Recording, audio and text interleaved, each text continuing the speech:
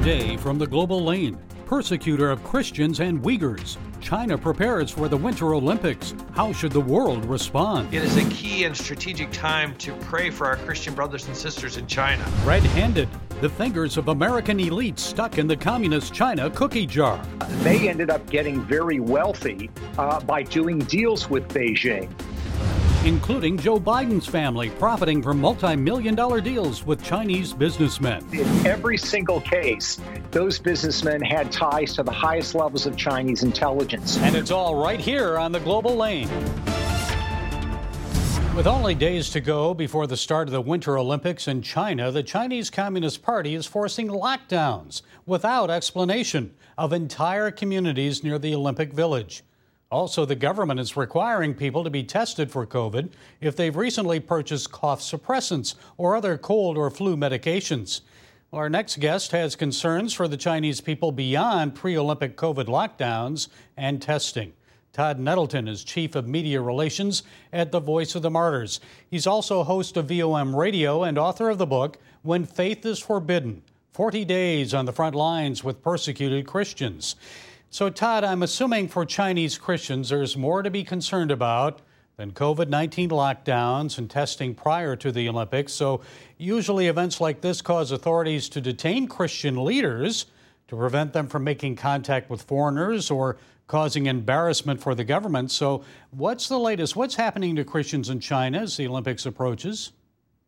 Well, that is a great question, and I think some of that we will find out in the weeks to come, probably after the Olympics. As you mentioned, it has been known to happen. I know I was in China before the 2008 Olympics, and one of the pastors that we met with on that visit, as the Olympic Games got closer, he was detained. He was held throughout the Games and held a few days after the Games to keep him from reaching out to Westerners, to keep his story from being told as part of that Olympic coverage.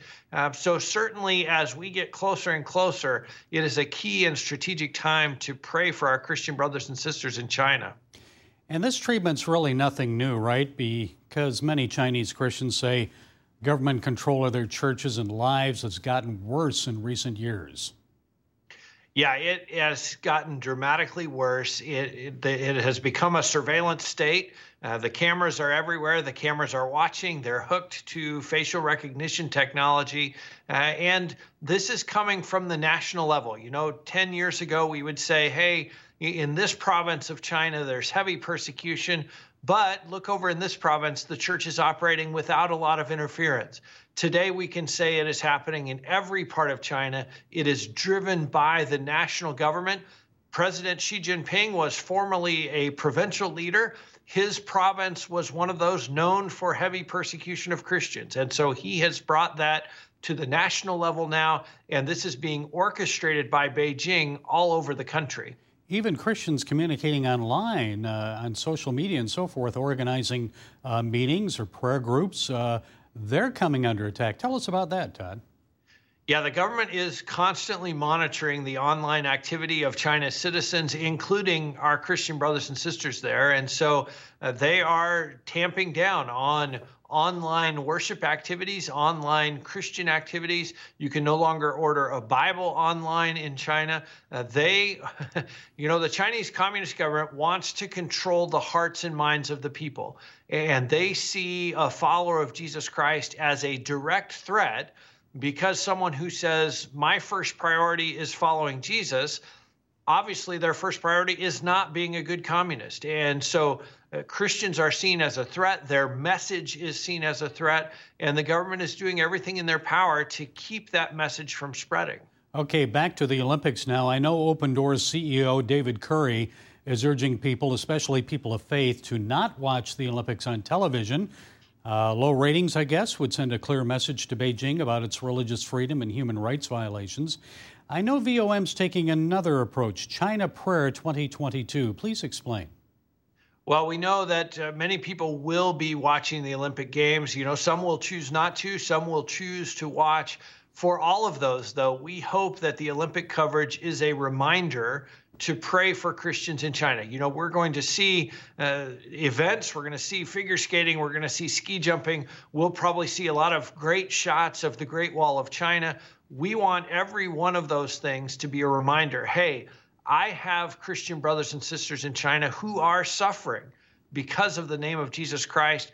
This is a great time to pray for them. And so we have set up a website, prayforchina2022.com. We're encouraging people to say, hey, yes, I'm going to pray for Chinese Christians every day during the Olympics. You can register on the site. There's some tools to help you share on the site. There's some specific ways we can pray. But again, the key is we're going to use the Olympics as a reminder, a daily reminder to pray for our brothers and sisters in China. And what specifically should our viewers be praying? What do the Chinese Christians say? How can we pray? You know, one of the great challenges and great lessons for us is their prayer request is not pray that we won't suffer anymore, pray that the persecution will end.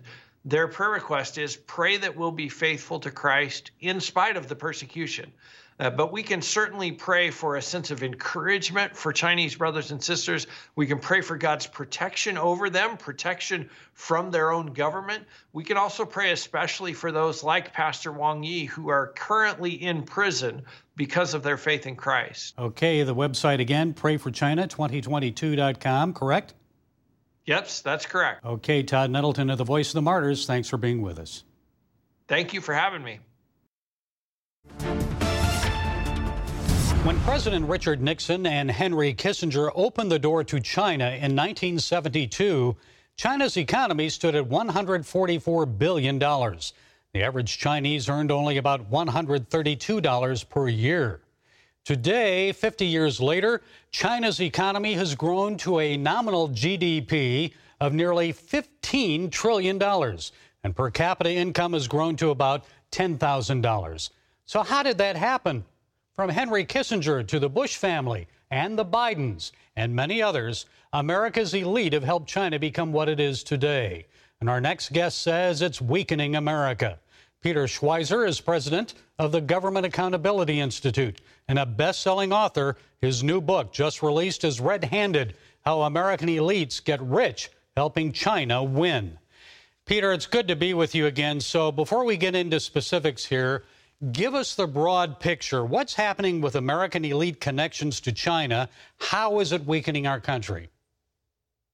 Well, American elites in Wall Street, Silicon Valley, and Washington, D.C. Have been saying for decades that if we provide China with capital, with access to technology, they would liberalize and become more like us. That hasn't happened. China's actually become more authoritarian.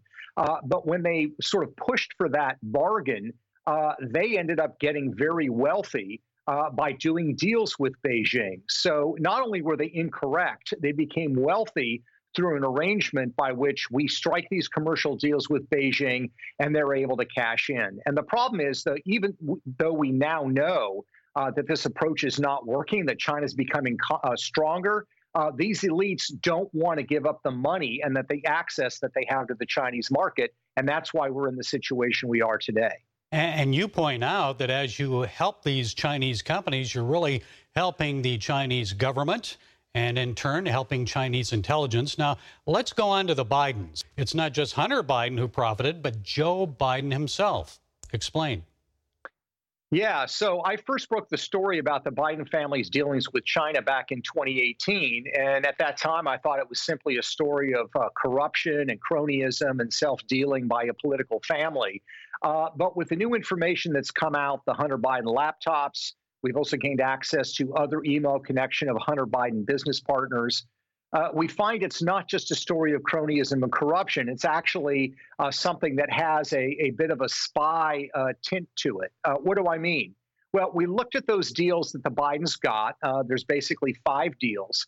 And we looked at the businessmen in China who made that happen. And what we found is that in every single case, those businessmen had ties to the highest levels of Chinese intelligence. One of them, for example, who helped secure a $20 million deal for Hunter Biden, at the time he secured that deal, was business partners with a vice minister for state security in China. This is the man in China that is responsible for foreign recruitment, and he was also responsible for North American intelligence operations. Another individual that helped make deals happen for the Bidens was, at the time, business partners with the daughter of the Minister for State Security, who runs the entire spy apparatus for China. So this is not just a corruption story now. It has a very strong tint of intelligence, espionage, and spying. Where does Joe Biden fit into this? The assumption has been this was all Hunter sort of freelancing. What the new information makes clear is that Joe Biden and Hunter Biden, when he was vice president, and I think probably up to this day, have intermingled finances, meaning that Hunter Biden was paying Joe Biden's bills while he was vice president of the United States. So that means that while Hunter Biden is collecting the money, one of the beneficiaries of that money is Joe Biden himself. So what does this mean now that Biden is president and China is making threatening moves against Taiwan, the South China Sea, elsewhere? Is the U.S. president in a compromised position? I believe he is. I mean, look at this in the context of the Cold War. You and I are probably old enough to remember the Cold War.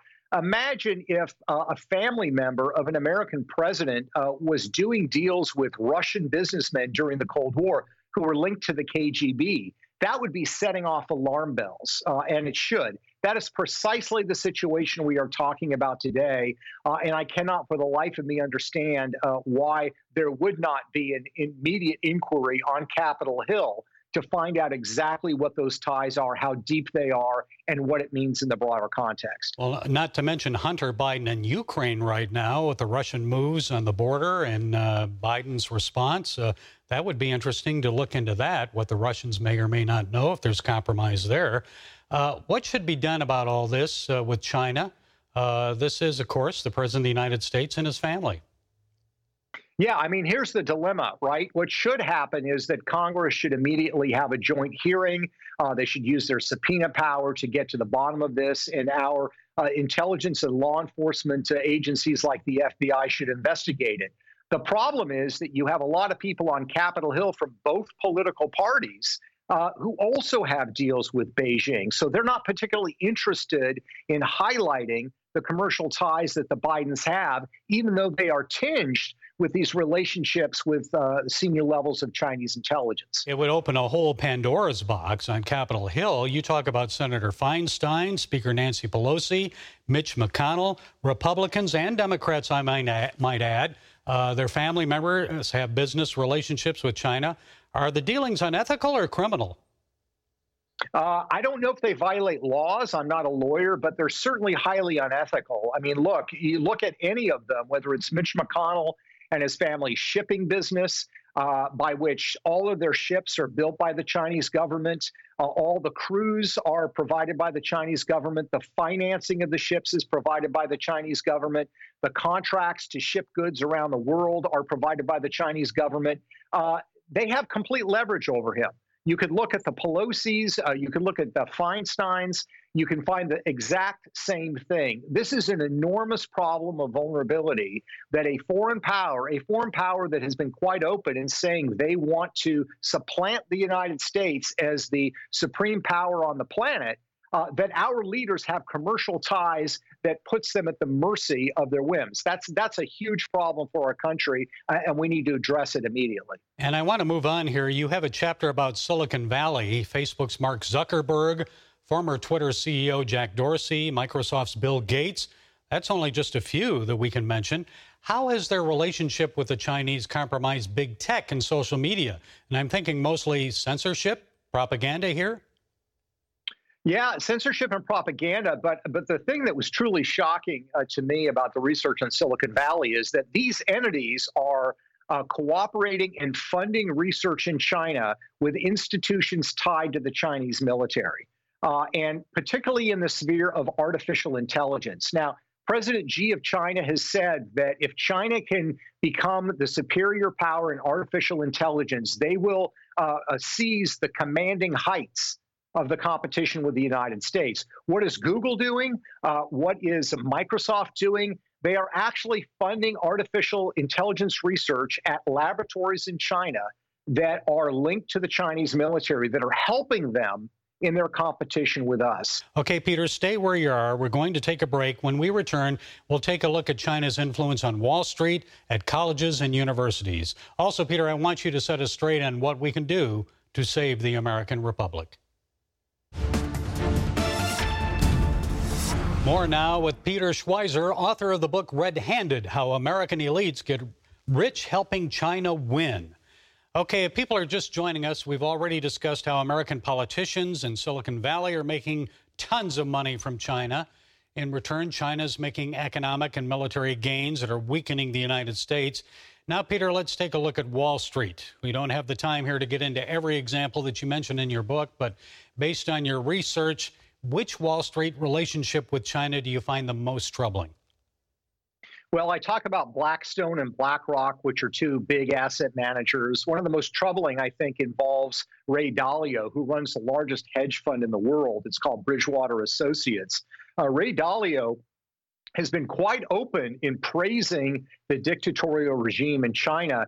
He regards the number two official in China as somebody who is an enormous force for good. He says spending time with him, he's a good friend, is like a quasi-religious experience. Well, who is this individual? He is President Xi's enforcer.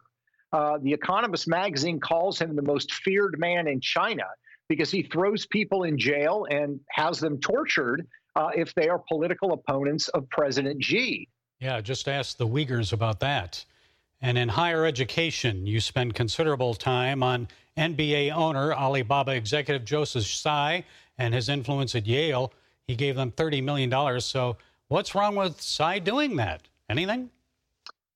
Well, the challenge is that these executives linked to Chinese companies like Joe Tsai try to hide the fact that the money's coming from overseas. They list this as a donation from Tsai's American Foundation, but that American Foundation has no assets according to tax filings. He's really pulling the money from his other foundations overseas. And the reason they try to conceal it is Yale University and other colleges are required to list foreign donations with the U.S. Department of Education. They try to hide that these donations are coming from China, and it is influencing the debate on our college campuses. It's an enormous problem. And it's not just Yale. You mentioned other colleges and universities. How is China influencing the minds of students at our institutions of higher learning? Well, they do it by manipulating or controlling the curriculum in some cases. You have other instances where a guy named Stephen Schwartzman, who runs Blackstone, an investment firm, actually sent $100 million to China to set up a scholarship program to send American students to China to study in that country. The problem is when you look at that curriculum, the students, first of all, the curriculum is controlled by the Chinese Communist Party. American students are required to take courses in Marxism-Leninism, and there's no criticism of the Chinese government, obviously. So it's influencing college campuses in the United States, and it's also influencing American students who are going to study in China. And these efforts are being undertaken by American universities and American financiers, and they're apparently very happy to do the bidding of Beijing. And finally, Peter, there is hope, right? We're not too far gone. What should be done to reverse this course? Well, as I point out in the final chapter, there are people on college campuses in Silicon Valley and in Washington, D.C. who want to fight for America, and they want to meet the Chinese challenge. These are people in Washington, D.C. from both political parties. I think what we have to do is be very rigorous. We should not allow American tech companies to be doing joint research, funding or participating in joint research with Chinese military or intelligence-linked companies. That just seems like a no-brainer as far as I'm concerned. Second thing is we should not allow Chinese companies to collect capital on American markets. That needs to be stopped. But we also need to have a policy of reciprocity. What does that mean? If China is going to prevent American media companies from reporting in China and from the Chinese people from being exposed to it, we ought to restrict Chinese media and propaganda arms from trying to influence the debate in the United States. Finally, right now, there are at least 23 former U.S. senators and members of Congress that are lobbying in Washington, D.C. on behalf of Chinese military or intelligence-linked companies. I believe that Americans have a constitutional right to petition their government, which amounts to lobbying. I don't believe that right should extend to Chinese military and intelligence-linked companies. So we need to ban lobbying by these companies in Washington, D.C. Okay, Peter Schweizer, author of the just-released book, Red-Handed, How American Elites Get Rich Helping China Win. An excellent book, Peter, one of your best. I always appreciate you. Thank you for sharing your time and insights with us. Thanks so much for having me, Gary. I appreciate it. While members of Congress continue to pursue a politically motivated investigation of the events of January 6th, it's time for an investigation into the greater threat posed to the future of this country. I'm talking China and the seduction of American elites in service to the Chinese Communist Party. The CCP is making unprecedented gains against the national security and economic interests of the United States. And America's corporate, political, financial, educational elite are helping them to do it. China is aggressively pursuing world dominance, and America will soon be left in the dust if it does not reverse course. It's all about making money, folks. Lots of it. Did you know that money is mentioned in the Bible more than 800 times? 1 Timothy 6:10 tells us that the love of money is a root of all kinds of evil, for which some have strayed from their faith and their greediness, and pierced themselves through with many sorrows. In the pursuit of billions of dollars from the Chinese communists, greedy American elitists are hastening the decline of our society. We're being pierced with many sorrows. We're committing suicide. So what's the way out? Schweizer has already mentioned some of the steps that can be taken to fight back. But how about also taking a step that I've mentioned before on this program? 2 words: term limits. Folks, the best way to minimize influence peddling in Washington is to limit the amount of time we allow members of Congress to serve. Power corrupts. We need to weaken the power of our politicians and remind them that they are elected to serve us, not themselves. But Congress won't vote to limit its own power. This must be a sincere, grassroots effort initiated by the states to amend the U.S. Constitution.